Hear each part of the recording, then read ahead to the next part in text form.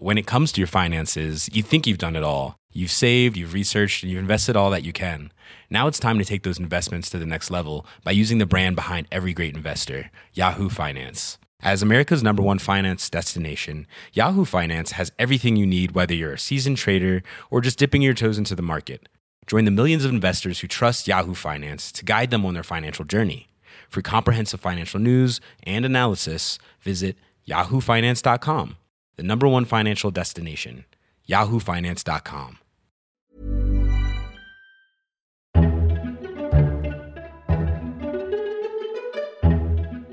Welcome to FT Politics, a weekly podcast on British politics from the Financial Times. I'm Sebastian Payne, digital comment editor, and this week we'll be discussing why global leaders aren't facing up to the world's economic challenges and how the EU referendum campaign is already full of fear and loathing. To do this, I'm delighted to be joined by former Shadow Chancellor and FT journalist Ed Balls, our chief foreign commentator Gideon Rachman, political editor George Parker, and our political columnist Janan Ganesh. Thank you all for joining. So we'll begin by looking at politicians on the world stage and whether they're failing to do their job. In a piece for the FT this week, Labour's former Shadow Chancellor Ed Balls argued that the G20 world leaders need to act before we face another economic meltdown, and I'm delighted to have Ed with us in the studio today. So Ed, in your piece you argued that the G20 came of age during the 2009 financial crisis, where world leaders all stepped in together, driven by your former boss Gordon Brown, to stop a meltdown of the system. Why is it time for that again? I think, first of all, the first 2 months of this year have been pretty shaky for the world economy, not just at equity markets and credit markets, but it's clear there is a deeper slowdown again happening in the Eurozone. Different indicators point in different directions in America because the jobs data have been a bit better, but investment, trade and sentiment is certainly feeling more pessimistic. Nobody's thinking there'll be a quick rise in interest rates from the Federal Reserve. Clearly around the world, emerging markets are having a very difficult time. And the argument I was making this week was not that there will be another downturn, because we don't know. And you can argue that the fall in oil prices might be good for consumers and good for sentiment. But at the moment, the risks are on the downside. And politicians have a choice. Do they cross their fingers and hope for the best? Or do they take action now, which will be helpful if things get worse later in the year? You had the International Monetary Fund and the OECD, both organisations not known for being big risk takers, normally quite diplomatic, both came out before the summit and said, there's flatlining growth, we need collective action from the G20, that should include fiscal action, infrastructure spending, and nothing was agreed at the weekend, and it was very disappointing. So Gideon, often I think people see politicians gather for the G20, the G7, and they all seem to meet and they all sort of shake their heads very earnestly and think that things need to be done. But, do you think Ed's right in this case that they shouldn't be crossing their fingers? And, what could they actually do you think? Well, I think it tends to be the case. If Ed cited effective G20 action in just after the collapse of Lehman Brothers. But I think that's the point. They had seen the collapse of Lehman Brothers. They had absolutely, apparently, no alternative but to act. And they did so pretty effectively. But I wondered, you were closely involved in those events.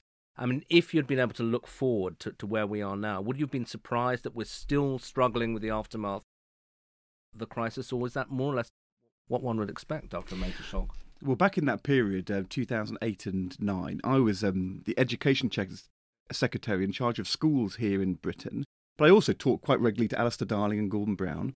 They were talking at the time as to whether this would be, a 5-year plan to get the deficit down. My view was we had just gone through the economic equivalent of a world war, a massive financial event.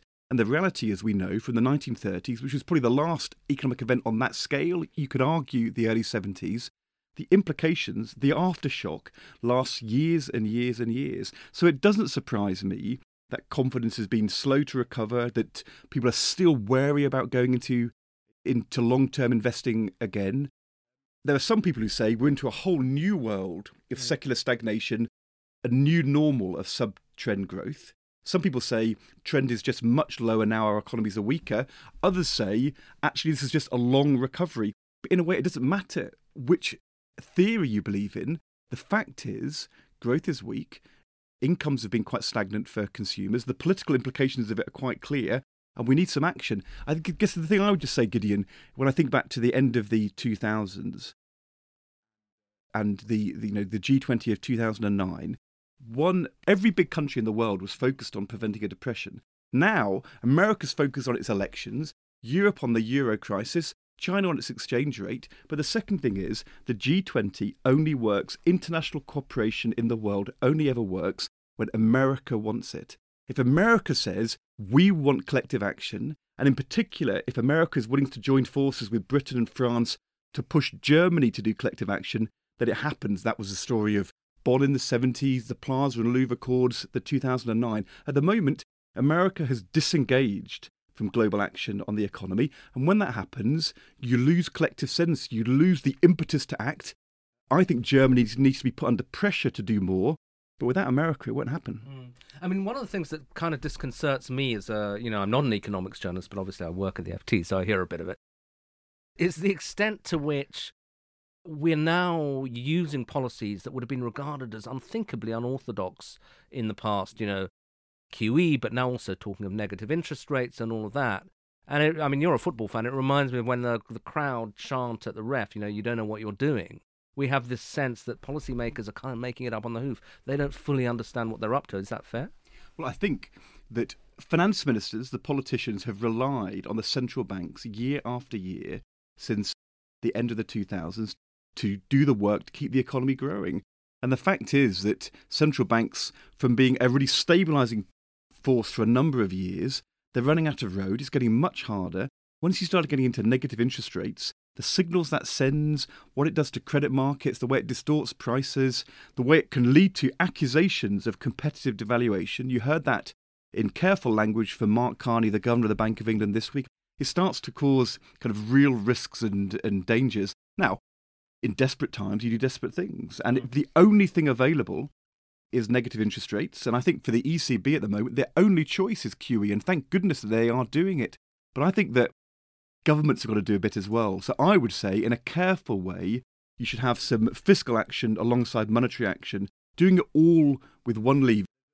There's a phrase from the 1930s and from Keynes looking at the 1930s that you end up pushing on a piece of string. Well, that's what it feels like at the moment.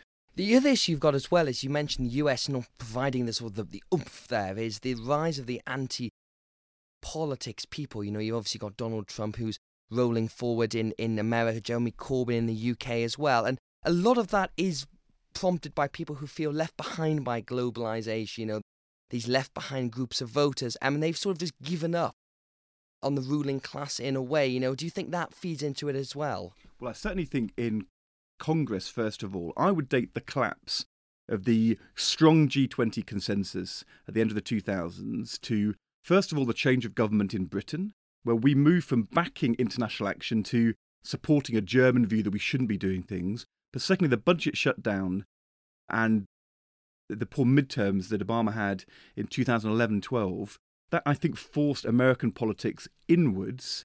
And the reality is that Congress in general, especially the House, they're deeply sceptical about the Federal Reserve acting within America, let alone internationally. There are some people in Congress who don't really think the Federal Reserve should exist at all. So you have a political movement in America which has become isolationist, anti-government action, quite anti-monetary activism. That, I think, has sort of made it very hard for the American executive to look outwards. They're looking very inwards. I would actually say that I don't think that what you're seeing in terms of politics is a sort of a reaction to that. But I think it's a reason why politicians should worry because, as I said in my piece in This Week in the FT, the combination of stagnant growth, populism in politics, worries about competitive devaluation, it has a sort of a bit of a 30s echo to it, and that's something we should focus people's minds. It's extraordinary as well, Gideon, because we were both out on the campaign trail, that Ted Cruz, who was the man who led the government shutdown, is now sort of number two, essentially, Donald Trump in this. And I think, if Ted Cruz did get the Republican nomination, or that's now looking less likely, he wants to shut down the IRS and take a very, oddly isolationist view for America. Yeah, I think that one of the Trump phenomenon is so bizarre, one doesn't really know what to say. But the interesting thing is that the alternatives to Trump, regarded, perhaps correctly as less scary, but they're still pretty radical in they're extremely right wing. I mean, Cruz, Rubio. So these are very, very would have been regarded as way off the scale right wing, 10 years ago. I think in America, people are torn at the moment between thinking, well, surely Trump will fade, or it's a disaster, or actually of the candidates, certainly him and Cruz, maybe he's the guy who might become more reasonable as we get towards the presidential election. He's the guy who, in some ways, he's less of an ideologue than Cruz and more of a populist. I think the interesting question is, when I arrived at Harvard back in September, analyst after analyst who would say, Trump will definitely fade, he's bound to. And I said, well, people said that about Jeremy Corbyn in Britain in May and June and July, and it didn't happen. And are you sure? The interesting thing, though, is people who are voting for Trump, they're voting for him because he's an outsider. He's a protest against the system. He expresses their frustration. The reason he gets away with not having any policy is because people aren't looking to him for action. They're looking for him as a vessel for dissatisfaction at the current establishment. The interesting question will be, once he's actually being tested as a potential decision maker, he might actually have policies, because he'll have to have some of that. Will people start to think, well, I quite like voting for him as a protest guy, but as a president, am I sure? It's an interesting question. Yeah, but I mean, do you think one of the reasons people are looking at Trump, and in the UK they looked at, and indeed Corbyn became leader of the Labour Party. And Farage as well. And Farage, is that what we were talking about earlier, that the elite have lost control of the narrative, partly because what they say no longer seems convincing. People say, look, well, we had this huge crisis, and now we've had 9 years of it, and you guys haven't sorted it out yet, so maybe it's time to look at other alternatives. And then there's somebody, who's steeped in conventional economics and has been, at the centre of politics. How do you reconstruct an economic narrative that not only works as policy, but that makes sense to people? Well, I think you have to start always in politics with where people are and their concerns, and see how you can take things to a good place. And I think there's a sense that what's happened in the last few years is that politicians too often have tried to just dismiss or push away voters' concerns on the one hand. On immigration, do you think? On immigration, or to give the idea that it can be easily solved. So I would say, about 5-6 years ago, you had David Cameron saying, don't worry, elect me, I'll get it down to the tens of thousands, and Labour not talking about it enough. And actually both have been a bit discredited, because if you don't talk about it, people think you're out of touch. And if you promise a glib solution and it doesn't deliver, then you lose credibility. So I think that, that you have to have things to say which understand people's concerns, but then take them to really deliverable action. In the case of immigration, that's very hard. In the case of corporate tax avoidance, it's proved to be very hard. But if you just dismiss these issues, and I'm afraid what's happened in the States is people who support Trump think he's saying the things that they think politicians should say, and they've not been saying enough in recent years. And so he's voicing that concern. That is stage one of politics. If you don't voice people's concerns first, then you can't be the guy who they trust to deliver. Right. And then I suppose the last thing I just want to ask you about, Ed, is that you mentioned all these sort of factors in the world that are uncertainty. The other one, of course, is the EU referendum and Brexit. This is a huge thing. And we saw that when the announcement of Boris Johnson diving into the Out campaign, that there was a big shake in sterling, and everyone was wondering, what does this mean? Does this show that Brexit is going to be a real danger here? There is also an argument that by Britain having this debate right now, are we pulling ourselves away from the world stage and focusing too much? Or is this just trying to seize control of our place in the world again? Well, look, we are where we are, aren't we? We're having a referendum in June. Whether it was wise to have a referendum when the Eurozone was still in an economic crisis, when we had a refugee crisis on our doorstep, and at a time when the world economy was in a very vulnerable state, is a matter historians will debate in a few years' time. It's not where we are now. And there's no doubt that in the short term, it will add to the sense of uncertainty. I think what it also does is it focuses things too inward. So in the past, at times when you needed global leadership, Britain has been a voice on the global stage. At the moment, we're debating whether we should even be a voice on the European stage. So we're absenting ourselves from these global conversations. The only thing which George Osborne really seemed to offer at the weekend was a contribution from the communique at the G20 meeting on the world's views about Brexit. Now, I'm not sure that's enough. I think he also ought to be talking about what the world's going to do to deliver some growth and some job creation and some optimism for the future. I'm just going to very quickly ask, if you were to put a bet on the EU referendum result now, what do you think it's going to be? Well, I'm going to be voting for us to stay in. I think that we will win the argument to stay in, but Scotland is a very important example because it shows you can just win a referendum and lose the emotional argument. And the emotional argument is about whether people really feel that this is kind of what they want and whether it's right and does it express really where they see the country going. And if we're going to win this properly, we need to win that emotional argument. And that partly depends upon us getting the reforms we need. It depends upon more optimism in the UK economy and the EU economies. I don't think we're going to see that quickly. So I think it's going to be a tough campaign. I think we'll win, but I think the debate about Britain's long-term future is going to carry on well after this referendum, whatever the result. And now back onto the EU referendum, which has taken a rather nasty turn this week. Those campaigning for Britain to remain in the EU have warned of the dangers of economic collapse, more refugees coming across the English Channel, and even of all-out war in Europe if we vote to leave the EU. The out campaigners, on the other hand, have said these arguments are pure hyperbole, now needlessly scaremongering voters. So George Parker, I think we all knew this campaign would descend into everyone throwing about threats and fears and dangers, and it's a big look back to the Scottish referendum, which was known as Project Fear, the campaign to keep the Union together, which worked. Do you think it has got too nasty too soon, or is this sort of just all part of the game plan for the In campaign to win? Well, I think it's got as nasty as I expected, pretty much as soon as I expected, to be quite honest. I think anyone who lived through the Maastricht episode back in the 90s would sort of see how very quickly these things descend into name-calling, people accusing each other of lying, essentially. Because for the people who want to leave the European Union, the Tory party especially, this is the most important thing in their political lives. And they hear David Cameron making these claims. They see him recruiting foreign businessmen and foreign leaders to make the case for him. And they see this as a campaign of deception. And there's no doubt that this will get worse over the next 4 months. And by the end of it, it will be very difficult, I think, for the Tory party to be put back together again.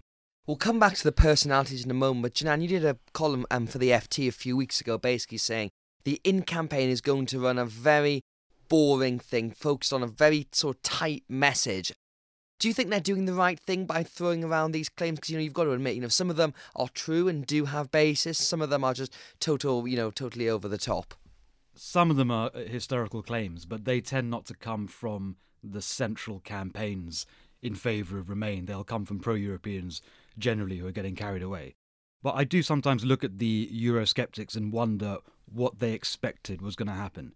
Did they seriously think the Remain campaign would not play the economic fear card, given that it is the strongest argument for staying in?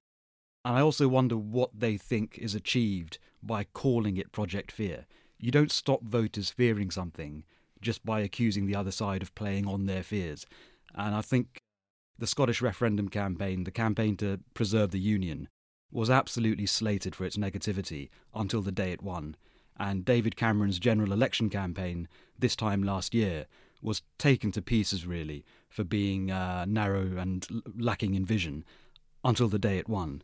And I suspect that column I wrote was a few weeks ago, but I haven't changed my view. I suspect we'll see something similar over the spring and early summer, that it'll be quite a poisonous campaign. Some of the fears raised by David Cameron will really aggravate Eurosceptics. They'll think that the public are being misled and terrified. And on the day, it will end up working. And that's partly because the fears are reasonable. It's only rational to make a worst-case assumption if you vote for Brexit. But I suppose the problem is, as George just said, it might win the campaign, but it might break the Tory party. Do you think that, there's a lot of bad feeling in the party already, and as you said, we've got a lot more of it to come. How big of a problem is that? A huge problem. And there's a relatively recent history of the party falling apart on that one issue. I think what makes things a little bit more promising now, compared to, say, the Maastricht era, is that in the mid-1990s, they knew they were going to lose in 1997. So in many ways, if you're a sceptic Tory backbencher or even minister, there was no reason not to misbehave.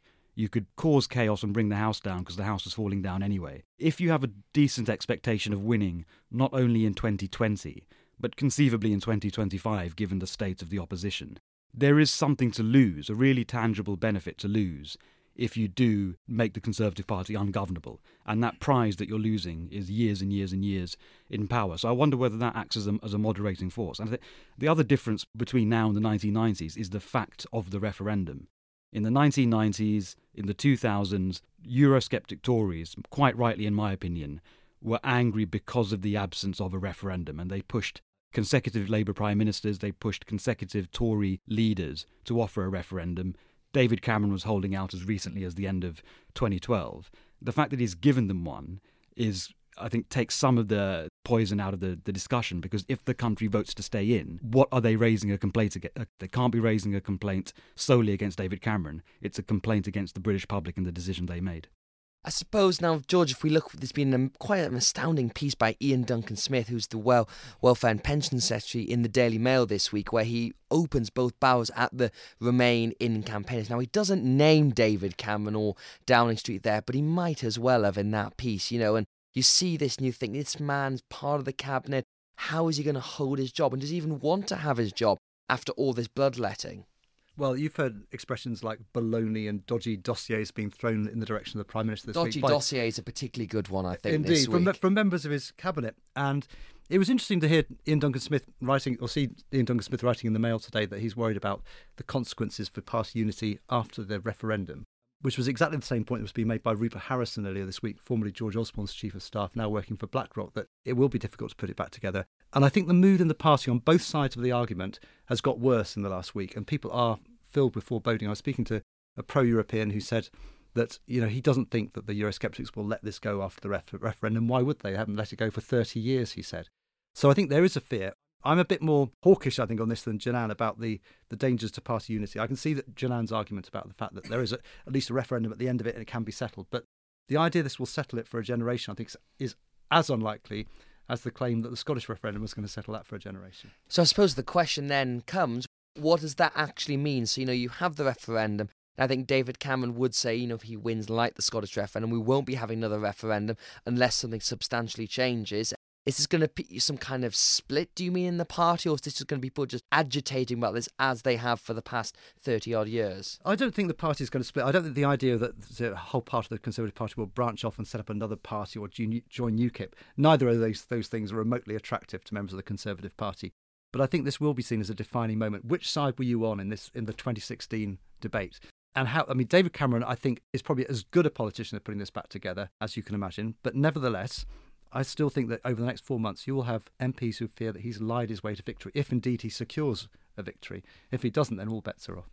And the other figure we've heard quite a lot from this week, Janan, is Boris Johnson, who is firmly of the Leave camp. He once was toying with voting Leave to then stay in, but he's now firmly in the Leave situation. And he's said quite a lot and made a lot of warnings. His latest one about if we stay in the EU, it'll be like a frog in a pot of boiling water. How much of this is about Boris putting himself forward versus trying to further the Leave campaign? If he is motivated by his own ambitions, there's nothing disgraceful about that. We expect politicians to crave the top job. I can probably introduce you to 650 MPs who at some stage thought they should be party leader. Where the dilemma falls for Boris is exactly how much of a frontman is he going to be for the Leave campaign. He is their biggest asset, an overrated asset in my view, but it's clearly their most popular potential frontman. But we know that he's probably a bit more ambivalent on the subject than he's entirely letting on, and he doesn't want to be seen too nakedly to be taking on the Prime Minister. Therefore, he almost has an incentive to let it be known that he's pro-Leave, as he's already done, without actually leading the batting over the next 4 months. So I wonder whether he ends up being a bit less prominent in the campaign than we may have expected a couple of Sundays ago when he declared his intentions. I think the only counterweight to that is that Boris Johnson is going to appear on the BBC Andrew Marr programme on Sunday. And so the idea that he'll be somehow pushed into the background during the campaign, I think is probably a bit fanciful.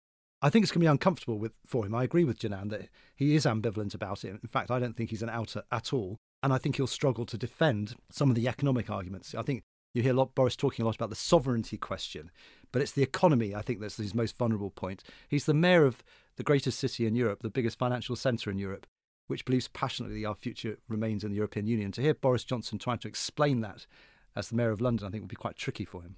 I think what's going to be interesting on that, I've heard that from the Vote Leave campaign that Boris got a lot of commitments for the London mayoral race, because we forget as well that, we've got Zach Goldsmith going up against Sadiq Khan, and Boris obviously wants Zach to win, because he obviously wants to be succeeded by a Tory, and Zach's an outer as well. So it's going to be, I think there'll be a sense that Boris will get more involved after the mayoral race is finished in the beginning of May. But it's the same question with Michael Gove as well, isn't it, George? That, when Michael Gove first said he was going to campaign for Leave, I think he told people in Number 10 that he'd be relatively quite quiet on this front. But then he's made all sorts of arguments and public speeches and interviews and all the rest of it. Well, exactly. He gave David Cameron an undertaking he wouldn't be particularly confrontational on this. And a day later, he appeared on the BBC News tearing to bits the legal basis of the Prime Minister's deal in Brussels. I mean, that's what I'm referring to earlier, that people like Michael Gove, this is part of their life's political work. The idea they're going to hold back now, I think, is completely for the birds. And I agree with Jen. I think Boris is the most effective weapon for the campaign. It plays into his sort of Churchillian sort of narrative and speech making and all the rest of it. And I think it would be very hard to keep him out of the limelight. He craves the limelight. And finally, Janan, I think the problem that Boris has got is one the whole Out campaign has got, which is the economic arguments for Brexit, that we've still got a bit of a black hole there about what it means. Whenever I speak to MPs who are in favour of Britain leaving, they always say, but you don't believe in our country. You don't see our country can't strive alone. And it's the answer to that is, well, yes, I can see that, but where's the argument then? I think isn't that a big problem for all the Outers? How can they compensate for that? At the very least, they have to agree on what leaving means. And there's already quite a big fissure in the Leave campaign between those who want to leave in order to leave the single market, because that absolves you of free movement, and that's the sort of Nigel Farage argument, and those who say, no, we can leave and still retain pretty much complete access to the single market, which would almost certainly imply continuing to observe free movement. And given that if the economy is not their strongest argument, controlling immigration is the strongest Leave argument. If they can't even settle on whether they would have to observe free movement in the event of Brexit, then I think they're in real trouble. And in many ways, it's a phony war for the next couple of months. And the real harsh light of scrutiny doesn't really get switched on until maybe the last few weeks of the campaign. And if your arguments on the economy are not robust by that stage, you can almost see them fall apart in your hands. And then the last thing, I'm going to do this, I think, pretty much every week now since we're the 108, I'm going to ask you both, how do you think the result's going to be? George? I still think we're going to vote to stay in by a margin of about 56 to 44. Well, very precise. And Janan? I've always thought we'd vote to stay in by a margin similar to the Scottish referendum, which was 55-45. We'll see if that happens then. Not that, long way to go, it feels like, even though it's not that far. That's it for this week's episode. Thank you to all our guests for joining. We'll be back next week for the latest instalment of FT Politics. Thank you for listening. If you enjoyed listening to this podcast, you might like to try our FT News podcasts, which focus on one of the main issues of the day and bring you the insights and expertise of our global network of journalists, as well as outside contributors. You can download these at ft.com/podcasts most days of the week. Planning for your next trip? Elevate your travel style with Quince. Quince has all the jet-setting essentials you'll want for your next getaway, like European linen, premium luggage options, buttery soft Italian leather bags, and so much more. And it's all priced at 50 to 80% less than similar brands. Plus, Quince only works with factories that use safe and ethical manufacturing practices. Pack your bags with high-quality essentials you'll be wearing for vacations to come with Quince. Go to quince.com/trip for free shipping and 365-day returns. When it comes to your finances, you think you've done it all. You've saved, you've researched, and you've invested all that you can. Now it's time to take those investments to the next level by using the brand behind every great investor, Yahoo Finance. As America's #1 finance destination, Yahoo Finance has everything you need, whether you're a seasoned trader or just dipping your toes into the market. Join the millions of investors who trust Yahoo Finance to guide them on their financial journey. For comprehensive financial news and analysis, visit yahoofinance.com, the #1 financial destination, yahoofinance.com.